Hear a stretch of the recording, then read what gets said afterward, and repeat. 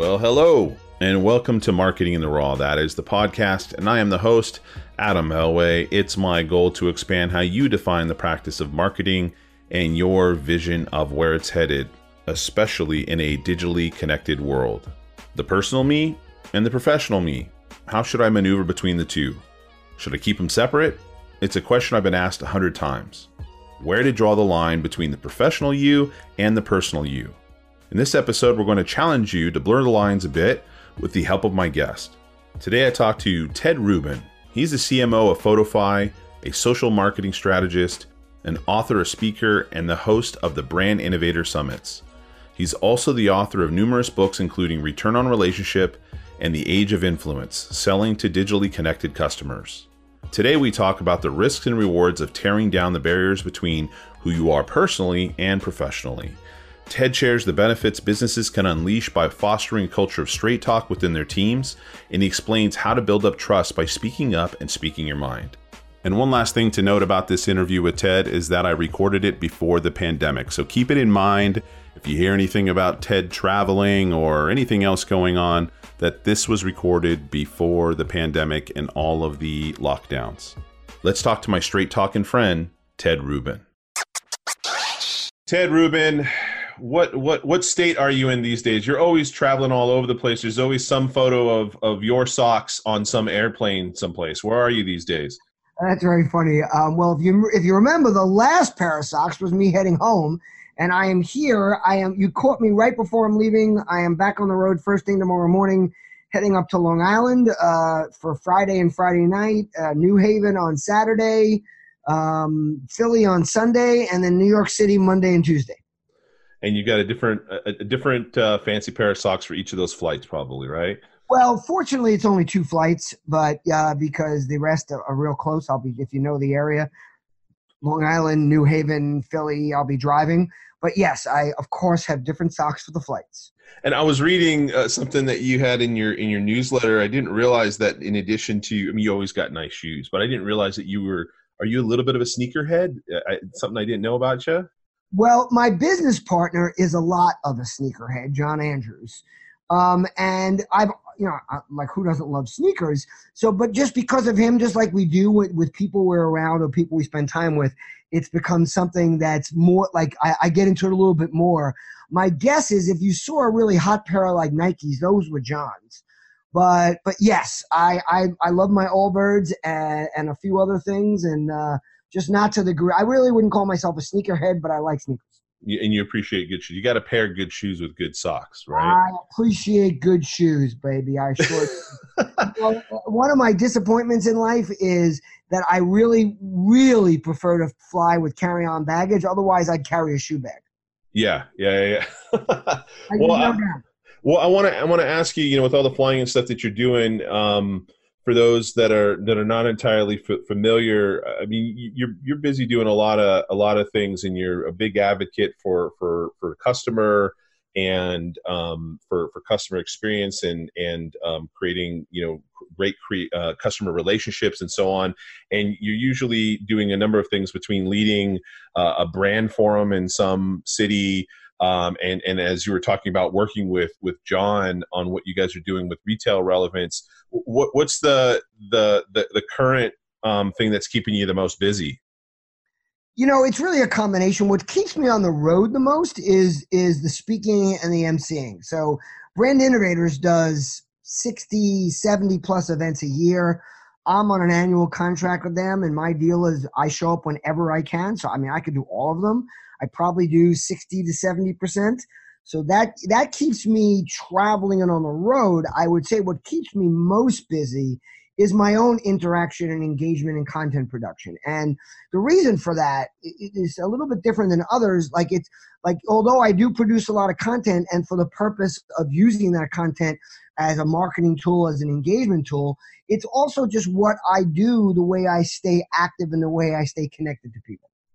Speaking of that, I mean, I've had the liberty and the benefit of knowing you for a few years now, but you really share you share generously, and you share a lot from both sides. I mean, when people say, I gotta have a profile for my professional side, and I gotta have a profile for my personal stuff, and I create this wall and everything, and you are sort of unabashedly Ted Rubin across the board, very, very open, all the way down to personal things, even related to, your situation with your kids and your pride of being a dad and seeing kids from being in a divorced relationship, and how to manage that stuff. So like most folks would feel some really big sense of anxiety trying to manage those two and letting one sort of cross over to the other.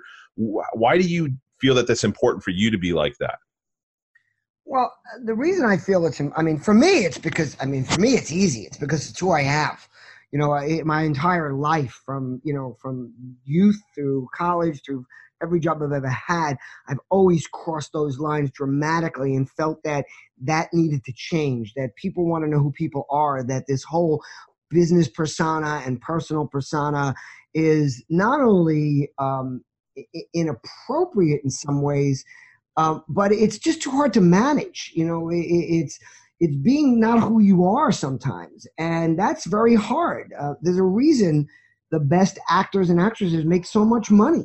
It's because they have a talent that's very hard to manage. So I've always just found, for me, that the best way for me to get things done, to stay online, to always be saying the same thing, to be showing people what I stand for, is to do it across the board, because then I don't have to think of, where am I? Am I in a business place? Am I in a personal place? Am I doing this job? Am I working for this company? Do I have to be here and there? It's who I've always been. Now, I will not say there haven't been downfalls to that at times. I think those days were a little bit more in the past than they are now. I think because there's so much information available, everybody can get to know who somebody is. Even if you think you have no social profile, or you think you're not sharing, there's so much information out there, whether it be cameras or other people that are sharing, or, it used to be, what was it? What happens in Vegas stays in Vegas. What happens anywhere, it doesn't stay anywhere anymore. Therefore, I don't care if you're the most buttoned-down corporate executive who has a persona at work. The odds are there's videos of you letting loose somewhere. Depends on, you're letting loose. Might be bird watching. I don't know what it is. But it's hard to keep those things apart. So for me, number one is it's natural. It's who I've always been. Yes, it's gotten me in trouble in the past, but less so now, because I think there's less of an expectation of, being that prim, proper business person on the one side or the other. But more importantly now, I think everybody wants to know something about people. I think people want to know who they are and what they stand for, even when it's something you don't agree with. And I got to tell you, even the most, the most conservative of my business associates or friends, me being incredibly liberal, they like to know what I stand for. They like to know what something is. And a big part of that is doing it professionally, doing it with respect for others. I will not tell you that I will not say I never go off the rails. What I never do is lose my cool, ever. I never go off on people. I have a reputation for that, but that also is a benefit, because people know who I am, what I do, and what I stand for. And when something does happen where I get accused of something, or somebody misinterprets something, which we know that all the time, that stuff can happen. Yeah. With digital, with email, with text, I usually can just sit back and let my followers and friends defend me. I don't even have to jump in. It gets as micro as I had a board meeting at my condo, and I don't get along with everybody here because they're all old school, and I'm improving the place. And literally one of them even said, it's not whether it's good or bad, it's change. And I'm like, why is change? Really? Oh, yeah. I'm sure that sounds very familiar for what a lot of people hear internally within their organizations that they work in. Absolutely. And by the way, I have a small building. There's only 11 units. There's 8 owners. I own 3 of them. I've spent thousands of dollars upgrading this place. I don't ask the board for money. I don't ask anybody in the building. I buy new furniture, buy new outdoor furniture. I buy plants. I do things because I live here and I can afford it. So, that's fortunate. And there's still complaints. But the point I was getting at is, we're at the meeting, and one of the people said to me, well, I've heard, of course they didn't see for themselves, because it's always I heard, that you've been yelling at people outside the building about walking their dogs on our lawn. And I said, because I did put up signs saying, please don't leave your dogs here. This is my home. And I said, I was about to say something, and two of the women that live here, older, unbelievably great people. One of them is 90. She's my hero. She walks 4 miles a day. She is up and about in everything. She tells you got to stay active. She's awesome. But she said, Ted never raises his voice. She said, like, I've heard people yell at him, nasty people, whether it's a truck driver. She goes, and he looks up and smiles and speaks and it happened with one of the tenants. I even looked at one of the guys who lives here, who went off on me one day, apologized later. And I said, Nelson, when you went off on me, he's like, no, you didn't. You just stood there and smiled and looked at me and said, Nelson, can't we talk? And I didn't even have to defend it, because that's my brand. It's who I am. Your brand or a business is what you do. Your reputation is what people remember and share. So how does that translate into those out there who may be thinking about being more open with who they are and maybe more authentic and share more when it comes to building relationships with potential partners and customers? Well, first of all, I think it's very important that you do a personal audit. In other words, who do I work with? What environment I'm in? Look, we all live in different situations. I try as best I can when it comes to something like this to be careful of generalities. It's not necessarily great for everybody. I mean, if you work for a Christian organization or, again, and this is not better or bad or it's good, but if you work someplace where they say, oh my God, you can't say certain words. I mean, if you work at Mary Kay, you can't curse. You really can't. You'll get thrown. I mean, people have been pulled off the stage for even saying damn. Yeah. Or for saying heck instead of hell. But like I did a 4-day event at Mary Kay, and the CMO Cheryl Atkins Green brought me in, and also I had to wear a suit. She wanted me to, and she said, "Can you do me a favor? You know that suit you wore when you came to that event I brought you to? Could you wear that? And could you wear your bow ties? Because people here wear ties." And she goes, "And listen, you can talk all you want about being a divorced dad. Around here, that's a big topic because Mary Kay was a divorced mom, and it's a big part of why she started the company. But you cannot curse. You cannot even use like abbreviations or changes or stuff like that. And that's your environment. That's doing an audit of what you're around. So I say be yourself. And yes, I will curse or say things, but I also look for myself around where I am. But more importantly, if you're looking to open up and start sharing things, I think you just got to remember, I mean, if you're going through a bad divorce, you might want to be careful about what you're sharing, so it doesn't go through all the time. But in general, I urge people to be themselves, to share things about their personal lives. If you want to grow your business, you want people to take notice of you, to engage with you, to be inspired by your content in one way or another. Inspired doesn't mean the same thing to everybody. So you need to look at what you're doing. But I believe, first of all, it's always easiest to be yourself when you're not trying to be something you're not. And I believe that's going to get you a lot of business just unto itself when you're not doing the juggling of which client expects which persona and which way and what I'm saying. And then also you build a certain amount of respect. I mean, I won't take work from McDonald's or Coca-Cola. I've been a vegan for 3 years. I've learned a lot about food and health and what it does for you. And I've been offered influencer work, other things, even for what they call their new healthy products, and I'm like, guys, I'm out. I'm sorry, it's not for me. Yes, I mean that doesn't mean if there's an event or a brand innovators at Coca-Cola that I'm not gonna host it because because that's a different kind of a thing. First of all, that's for brand innovators, but I'm also going to speak my mind there. Now, I'm not going to get up there and call Coca-Cola the devil. I mean, and certainly they know how to run a business, and what I'm gonna do is I'm gonna focus on their marketing and the way they run their company and their whatever else we're focusing on, because I mean they're great when it comes to growing a business and getting people to buy and use your product. They're certainly incredibly successful at it. But like, I'm not going to get called out for the fact that, I'm representing a product I don't believe in. So, I just think it's when you're yourself that way, you might lose certain business. But my guess is that will grow your business in the long run, because people will say, "Oh my God, I want to work with Adam because Adam is straight. Adam tells you what he thinks." Look, I've done consulting gigs where I'm in the C-suite telling them that what they're doing sucks. And when someone calls me out like, "Oh my God, I can't believe you said that," I'm like, first of all, have you read the title of my blog? I know it's tedrubin.com, but if you bothered paying attention, it's called Straight Talk. You know, have you read what I write? I mean, to me, there's nothing better than getting called out by somebody that's coming in to help you with your business, because the odds are the people in your organization are not doing it.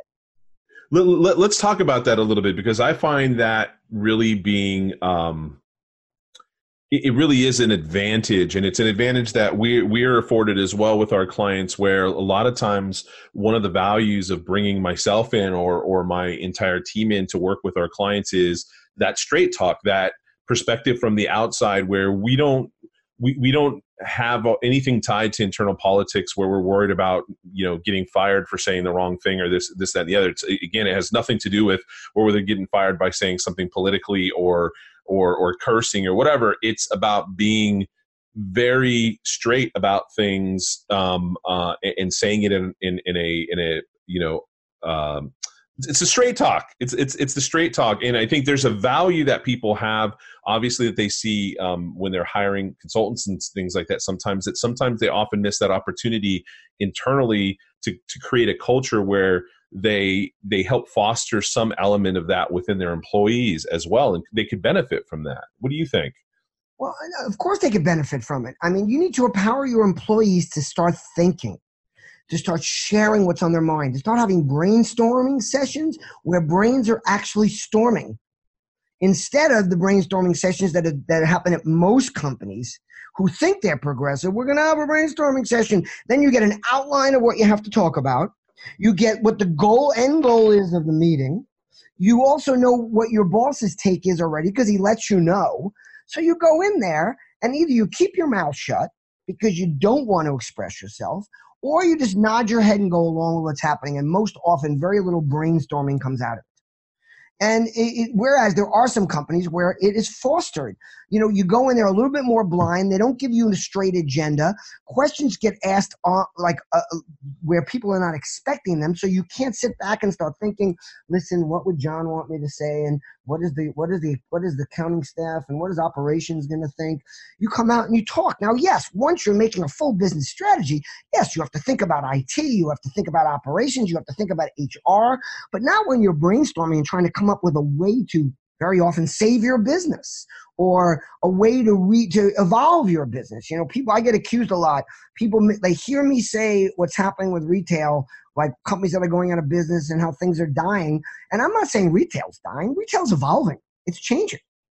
I mean, retail is going to be here, and I don't say stores are dying. I say stores are evolving. They're closing at a mass rate because things are changing. And then there are things around those things that affect it that people don't end up talking about or don't think about. I mean, retail isn't just changing. Yes, it's changed because digital, because shopping has become less about a place than it is about a service, and how someone gets what they want, when they want, where they want it. Expectations and experiences are changing in consumers' minds and so on. Yes. And the environment is changing. I mean, stores are going out of business right and left. What does that really mean? That means there's going to be a lot of retail space available. I'll throw this in here. I know it's not what the conversation about. I think there's going to be a huge surge in small business, face-to-face business in small retail locations, because it went away for a long time because they couldn't afford any of the space and to stay in business and pay it. But now there's a mall near me that the anchor tenants in it are JCPenney, Macy's, Sears, and Lowe's. I venture a guess that every single one of those brands will no longer have storefronts within the next 10 years. Sears is already gone. JCPenney is days away from gasping for breath. Macy's the same. Lowe's, personally, I think is going to die, because I think Home Depot is eating their lunch on the contractor side, and Amazon's going to eat the rest of that lunch. But what I'm saying is that mall, where probably 80%, 90% of the space are major tenants, yeah, there's going to be all this space available. What are we going to do with it? And then the other side of it is self-driving cars and car sharing are going to eliminate the need for a parking lot. So all that space is going to be available. What's going to happen with it? Are people going to live in it, or are people going to experience things in it? So I just think that companies need to start. There's so much brain power There's so much content creation power. There's so much influence power and advocacy power within organizations that has not been unleashed because either of we don't do it that way, fear of it happening, HR stepping in and saying we can't ask people to do that, or just the plain and simple toe the line, do what you're told. Our C-suite will figure it out. But guess what, guys? C-suites don't figure it out. C-suites keep the status quo. It's the mid-level, the directors, the managers, the VPs that create change. They're the ones that are yelling about it's not good or bad, it's the change, huh? 100, yes. And they're also the mid-level people, the people that can afford to jump in and rock the boat because, and I'm being very blunt here, they can always find another job. There's a million manager level, director level, VP level jobs. The higher you get, the more protective you become of what you have because the harder it is to replace it.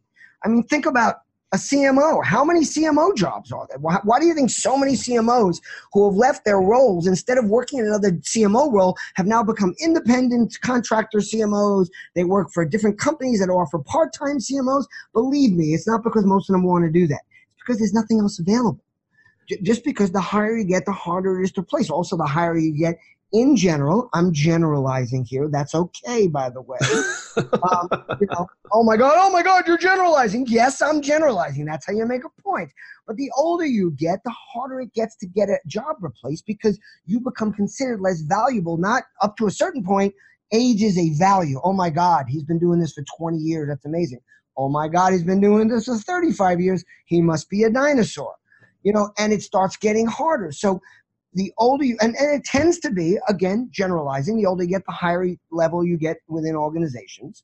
And people stop making those changes. They start trying to protect what they have. The C-suite wants their options. They want them to vest. They want to get their money. They want to be done. They want to be gone. Whereas a manager or a director or a VP, there's thousands of jobs available. So speak up. Make it a place that you want to work at. Try to make the change. Make a career for yourself. Make a name for yourself.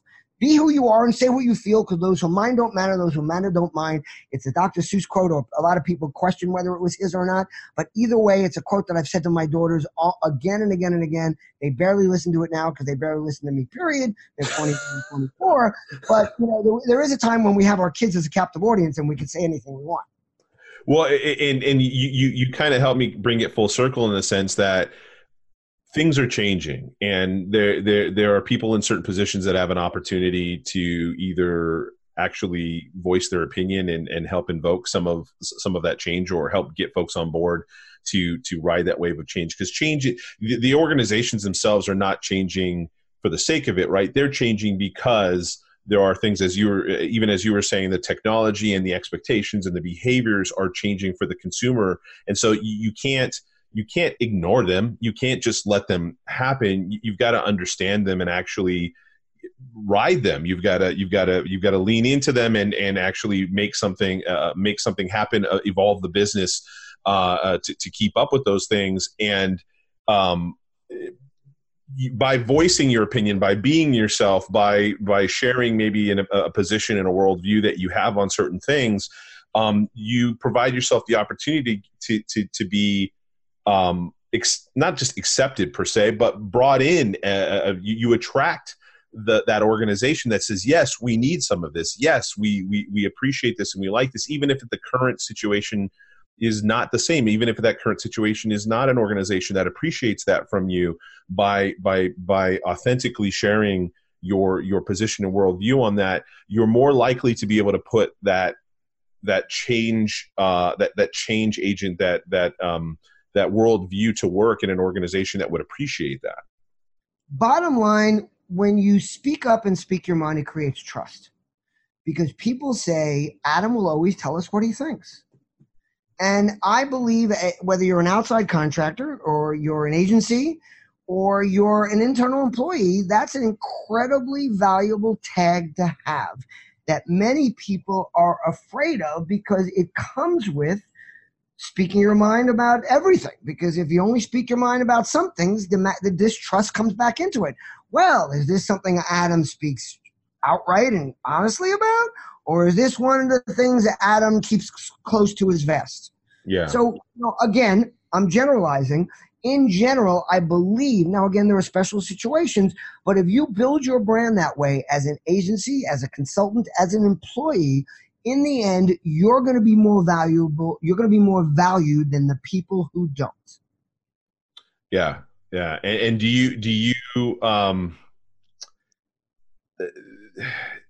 I love it because I love the way we tied it back around, because obviously, as you were saying, we were initially going to be talking about something else, and it puts a little more context even on what I know about you, Ted. Where do you think somebody in this position could start if there was one thing that they could do? I think it probably goes back to what you were saying earlier about it being that audit, right? And internally understanding what is it that they're doing, and what are the spaces that they're actually sharing something about themselves, and what would be an appropriate, first step to take to getting to know people and letting them get to know them more online. I think one of the first couple places to go, I'd say, first of all, LinkedIn.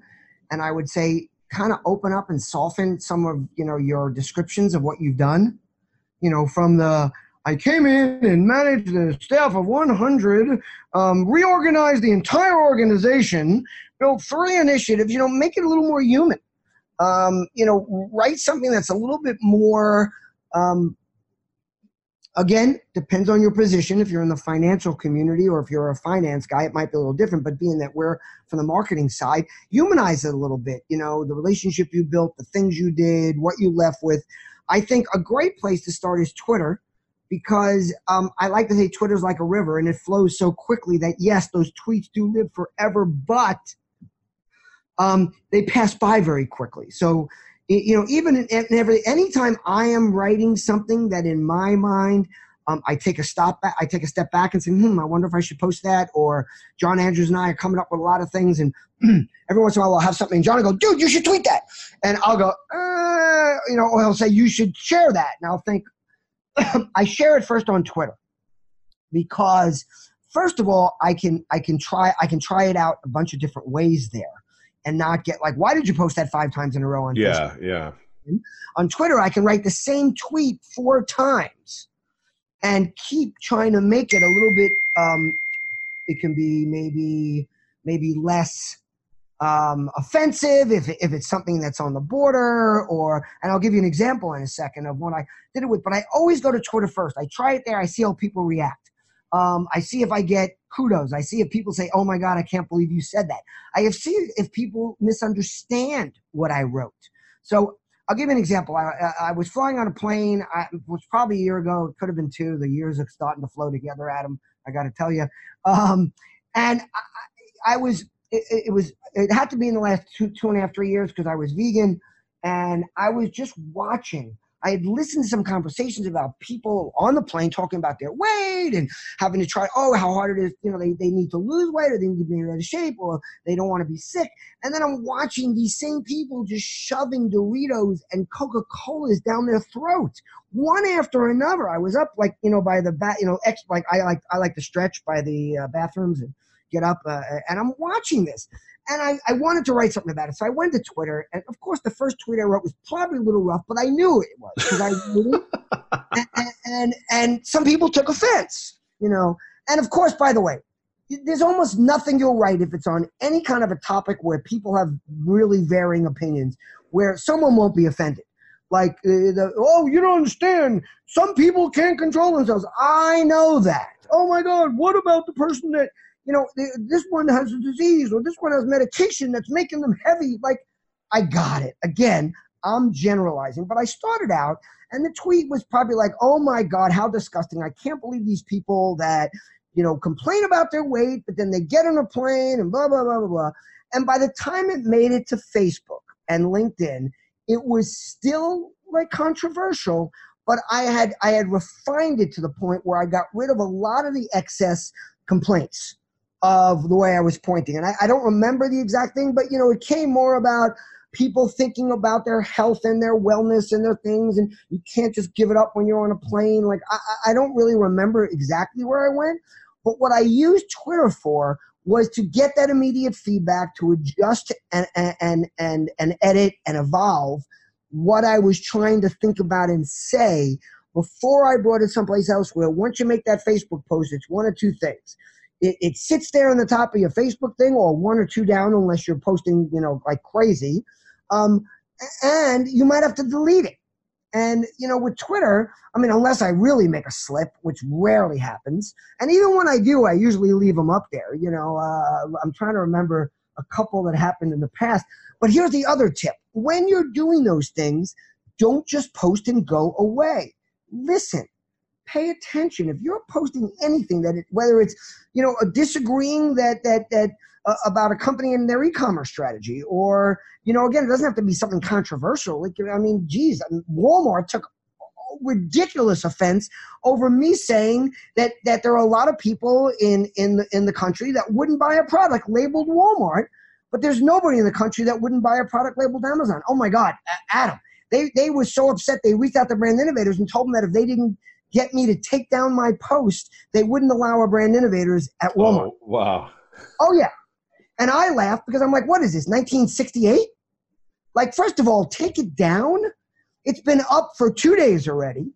And by the way, it was a rehab, which I made very clear in my post, of something I said on Cheddar. Cheddar wasn't taking it down. Yeah. Yeah. Cheddar's a network, especially like now. It's not just, quick things.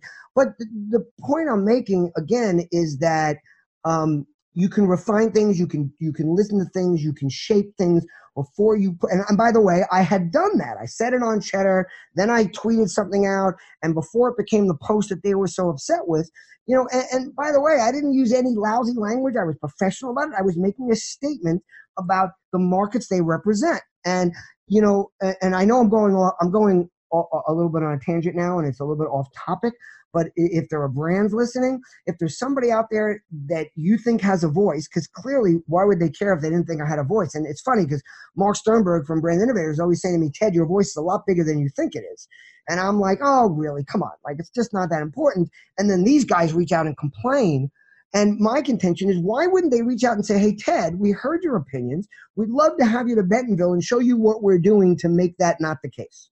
Yeah. Yeah. Now, yeah. people will say, well, why would they care about bringing you to Bentonville? Well, why would they care about what I said? Well, and companies all the time, instead of, if Coca-Cola has a problem with what I'm saying about their product, or McDonald's, why not reach out and say, hey, we'd love to educate you, or here are our challenges and how we're looking to evolve. Again, if that person is someone whose opinion you value enough to want to discredit it or to get it to stop, why not take the other approach, thank them for their input, which is what one of the things I do incessantly is when people criticize me or get angry with me, I thank them for sharing. And I have a conversation with them. And I won't say I never lose my cool, but I very rarely do. And if you see my name on Facebook, it's Ted Libtard Rubin. And besides the fact that I started playing with the name because it created conversation, and that happened because of something Vicky Fitch did at one time by mistake, and I changed my name to Ted Rubin, and that's a whole nother story that we could be on here for a long time with.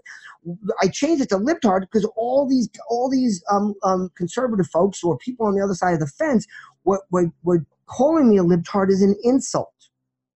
They were like writing it on my posts and saying it. And I said, you know what? I'm going to embrace it, because what they're saying I am, I don't necessarily like the way they're phrasing it, but it is what I am. I'm a liberal, and I believe in liberal causes. So, by the way, since I changed my name to that on Facebook, that has not been used as a slur or an insult to me once. Yeah, I remember seeing both the Rubin and then also the libtard, and right. I didn't necessarily. I figured as much with the libtard one what it was you were going after, because obviously there's a lot of discussion of politics, and I do think that you try to do your best to voice your opinion but not get disrespectful. Let's just say that. And so I think that the sort of circling it back around, it reminds me that also, just because you can share more about yourself and you can get into conversations Doesn't doesn't mean you should every single time, for one. And I think that's a little bit of what we have going on. I mean, we've both been using digital and social media for an awful long time, and I think we've seen it turn into a place where sometimes there's a slew of folks that are probably not sharing enough to join in on the conversation or create conversations or build relationships. But there's an awful lot of people who spend an awful lot of their free time sharing or reacting to too much and Agreed. Not pausing and being mindful. I think what you're talking about, listening, both in this case, it's listening and looking at that opportunity in a really mindful, level-headed way, in a way that Walmart could have done, for instance, with you, in the same as an individual person, of how can you look at this as a conversation and understand that just because you may have an opinion on the 50 tweets that are coming down your stream doesn't mean that it's warranted, that you have to open your mouth. I'm kind of in that mode right now where for me, I think I'm sharing content far less than I had in the past. And part of it has to do with just the tone that you get sometimes with the way that things are on social.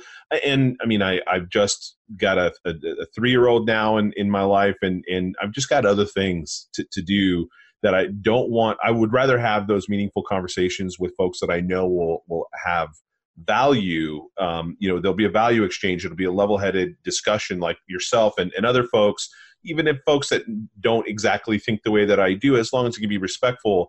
But I do see that there's value, and I am sort of ramping back up to sort of figuring out how much time do I want to spend, building some relationships up by sharing more of the things that I care about online, without getting caught up in the kerfuffle of all the stuff that's happening right now, primarily due to, politics and everybody feeling like because they've got a belly button, that means they also should have an opinion. It always makes sense to take a step back and look. A practice that I do all the time is I very rarely press send on anything without taking a breath, without reading a second time. I can't tell you. I mean, it's a huge percentage of times where I adjust a tweet, a Facebook post, something before it goes. Or shortly thereafter. Obviously, a tweet you'd have to redo, but I mean, like Facebook, I'll go in and edit a lot. Well, I'll write it and then I'll look at it. I also try to always read what I've sent. I try to always read it because it's different than when you're writing it. So when I post something to Facebook, unless it's somebody an article or something where I'm just posting the article and the title, if I write an opinion or even a comment, especially if it's a comment of something I'm passionate about, whether it's marketing or sales or personal or political, I always read through it a second time after I write it. After I read it again before I send, and then I read it after I post it to see how it looks as posted.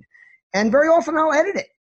It make it more, either express myself better or maybe take the edge off it, because very often when we respond very quickly, we tend to have more of an edge than when we think for a moment.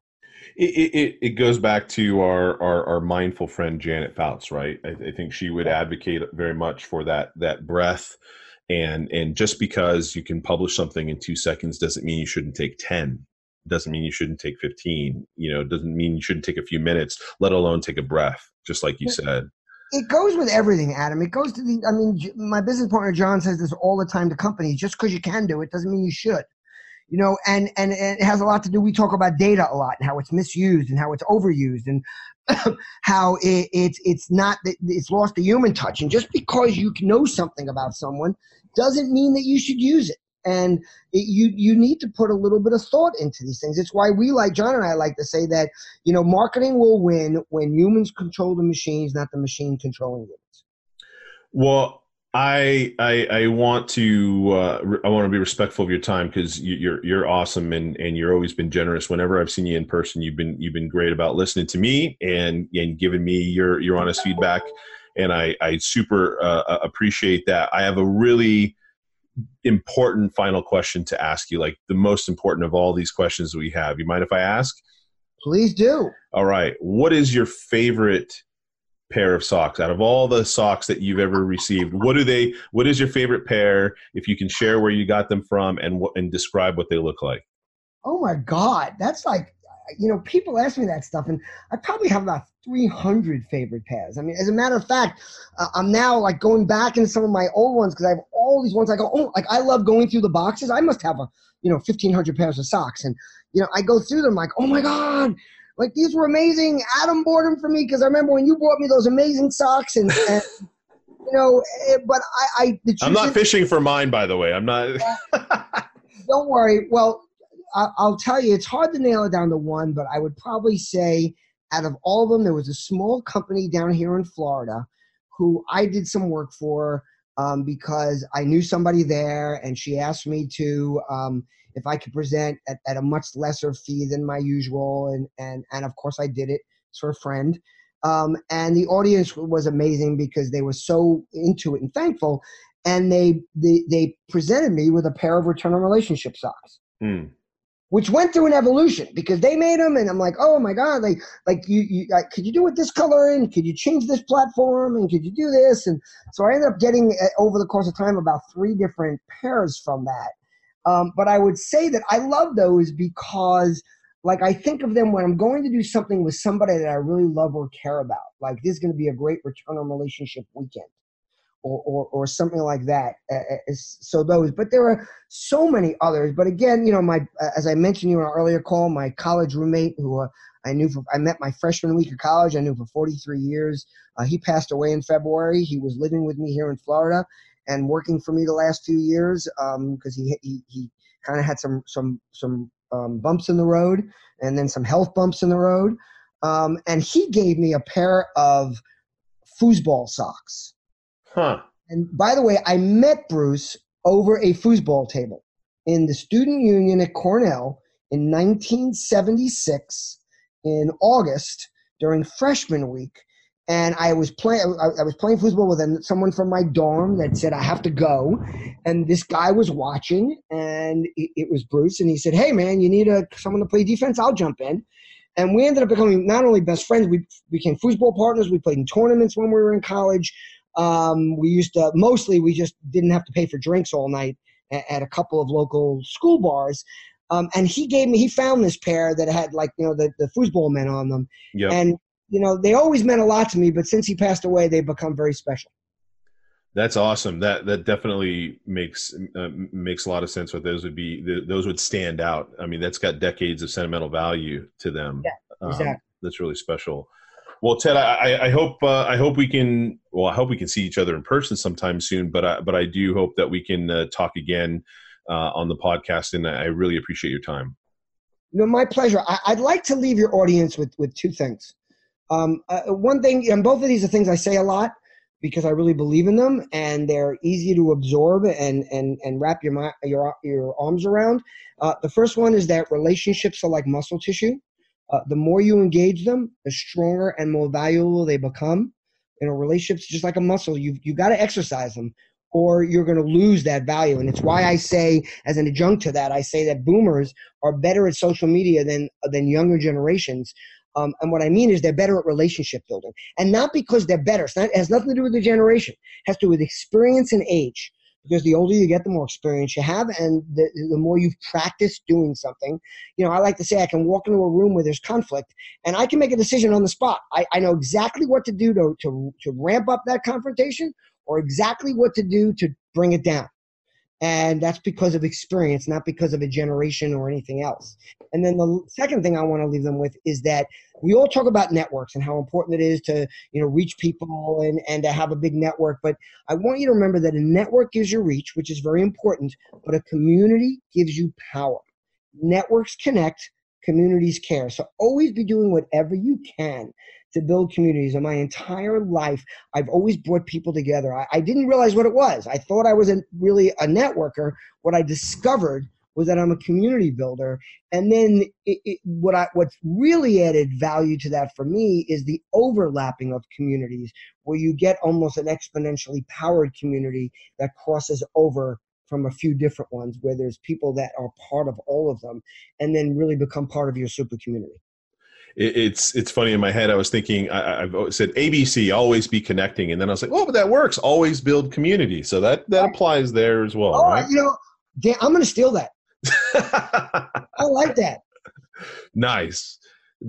Well, say hi to John for me. And again, super appreciate it, man. And I hope to see you in person. I know when you're out this area sometime, hopefully we can connect. Okay. Looking forward. It looks like I'll be there the last week in June. And if I am, I'll let you know, and I'll be happy to add you to the guest list for any of the brand innovators that I'm involved with. Thanks, man. I appreciate it. Okay, buddy. Take care. Hey, thank you so much for listening to Marketing in the Raw. We love that you spent time with us. There's so many other podcasts out there and things to do in general, and you spent it with us. If there was one favor that I could ask of you, it would be that you subscribe to this podcast.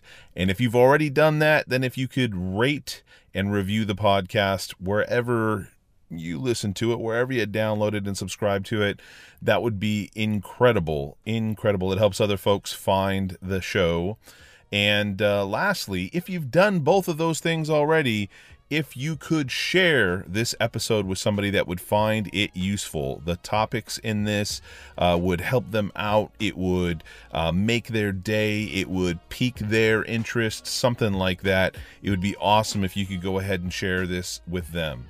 And last but not least, if you just want to connect, you have questions about anything in the show, you want to send me an interview potential person to talk to or idea, or you want to talk about digital marketing, go ahead and email me at adam@secretsushi.com or just visit secretsushi.com. Until next time, thank you. Take care.